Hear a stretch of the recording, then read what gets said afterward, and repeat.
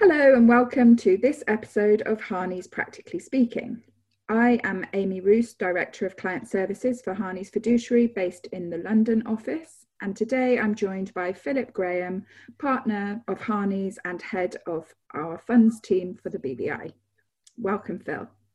Thanks, Amy. Thanks for having me. Today we'll talk about private investment funds and those entities that need to apply for registration. The deadline for registrations is the 30th of June, so those entities that are affected will need to take immediate action. Phil, can you give us a quick synopsis of the private investment funds regime and where it's come from, please? So this is all part of the recent evolution of laws that has come from the BVI talking to the EU and obviously being assessed for the purposes of any list that it was going to be on. And as you know, Amy, BVI proudly sits on the whitelist at the moment. And as part of that sort of whitelisting, the BVI committed to bring in a regime to effectively regulate closed-end funds. The very traditional approach from the BVI and from Cayman and from Bermuda and Bahamas, etc., was always that open-ended funds were regulated. And in the BVI, they have been so since 1996, but closed-end funds were not. This new regime is now bringing the closed-end fund world into the regulatory regime. Our listeners have existing BVI companies and they will need to make a relatively quick determination of whether or not they are in scope of these new rules. What steps can we take to determine whether existing entities fall under the rules? So it's a really good question. We're obviously very aware that there are a lot of people out there with an awful lot of active BVI vehicles. And just to be clear, it is both companies and limited partnerships. And so what people are looking for, I'm sure, is to get an understanding, to get a feel for this law, to frankly know whether their vehicle is within the regime or is outside the regime very quickly. And then obviously for those that are in the regime, to make sure that an application is put into the Financial Services Commission in the BVI before the end of this month. So I think the most helpful way to run through that is really to have a look at the law and ask some sort of basic questions to get us started. Great. So I think the first knockout, if you like, is entities that have one shareholder. Could you discuss that for us, please? So part of this regime talks about collective investment, and it's been made very clear by the regulator, by the FSC in the BVI, that therefore means that if your vehicle has a single shareholder, or in the case of a limited partnership, a single limited partner, it cannot fall into this regime because it is not doing any form of collective investment. Now, just to be clear, there is no look-through on that. So it is simply looking at your register of shareholders or your register of limited partnership interests and ascertaining whether there is any more than a single notification on that register. Okay, so that's pretty easy to determine. Then the next kind of knockout point is about the number of assets an entity holds. Can you talk us through that? Correct. So there is also an element within this regime of a diversification of portfolio risk, as is stated. And what does that really mean? That means that this vehicle is effectively collecting more than a single asset to add some layer of difference between the assets that are being held. So on that basis, if your entity has a single asset, it cannot be doing any level of diversification and therefore again falls outside this regime. And again, there's no look through on this. So again, you're not looking at what the single asset is and whether that then has multiple assets underneath it. You are simply looking at what specific asset does your entity hold. Right. So the next strand to look at is, I understand, the collective investment purpose. The FSC is seeking to regulate entities that were set up for the purpose of collective investment. Correct. So this is where if your vehicle has multiple shareholders or limited partners and also has multiple assets that it holds, this is where a lot of people, when they initially heard about this regime, had some concern, because clearly there are a huge number of vehicles registered in the BVI that will still fall into this category. And this is when the FSC then begins to get a little more into the detail. And the first element of that is that the vehicle was formed to provide some element of collective investment.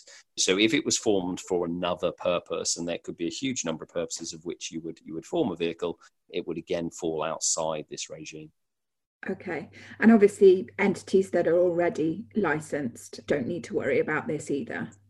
That's absolutely right. So if you are a regulated fund or any other form of regulated entity, you can also ignore this regime. You are already part of the regulatory framework in the BVI.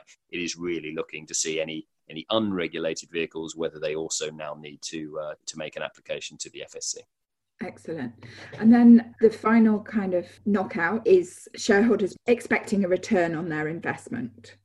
Absolutely right. So you're then beginning to look at sort of almost an offering style analysis. So if at the original intention, you have gone out there and you've looked to potentially third-party investors and you've brought them into the vehicle, all of that is beginning to look and feel a lot more like a traditional closed-end fund.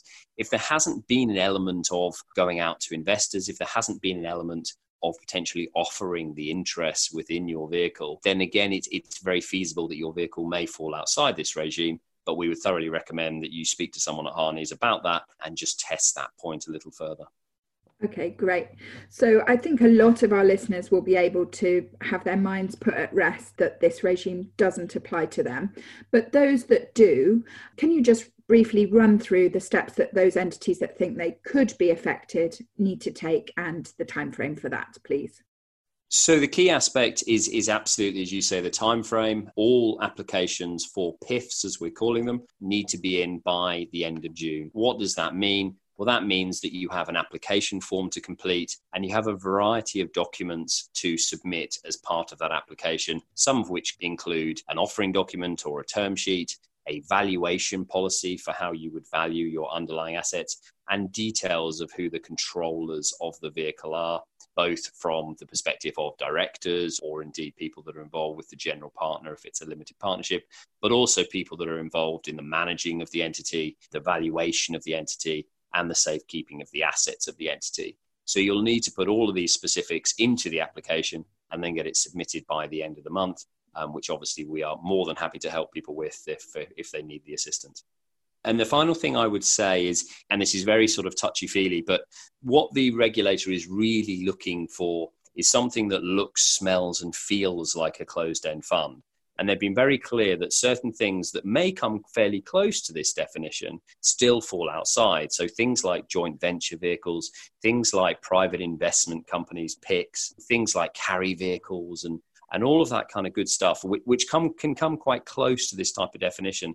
The FSC has made very clear all the way through that they are not intending to regulate those. So there is also a degree of sort of sensible, practical approach that needs to be taken when looking at your vehicle. So whilst you may be worried about it at the moment because it's quite close to the definition, do feel free to reach out to us. We're more than happy to discuss it with you. And hopefully we can find a way to either get you regulated by the end of the month or indeed give you the confidence that you're outside scope. Excellent. And has the FSC given any indication of timeframes for turnarounds of these applications? They have a very confident sort of 24 to 48 hours upon receipt of the applications, and that's very consistent with their turnaround for applications for regulated open-ended funds as well. So we're very confident that they can achieve that. They've also put a specific PIF team in place, so they're also ready, willing, and able to deal with these applications. So I'm very confident it'll be a smooth process through the start of July. Excellent. Okay, well, thanks very much for joining us today, Phil. I think that's been a really useful synopsis of this new legislation. And of course, we're always happy to answer questions if they arise. Otherwise, we'll see you next time. Thanks for joining us. Thank you, Emmy.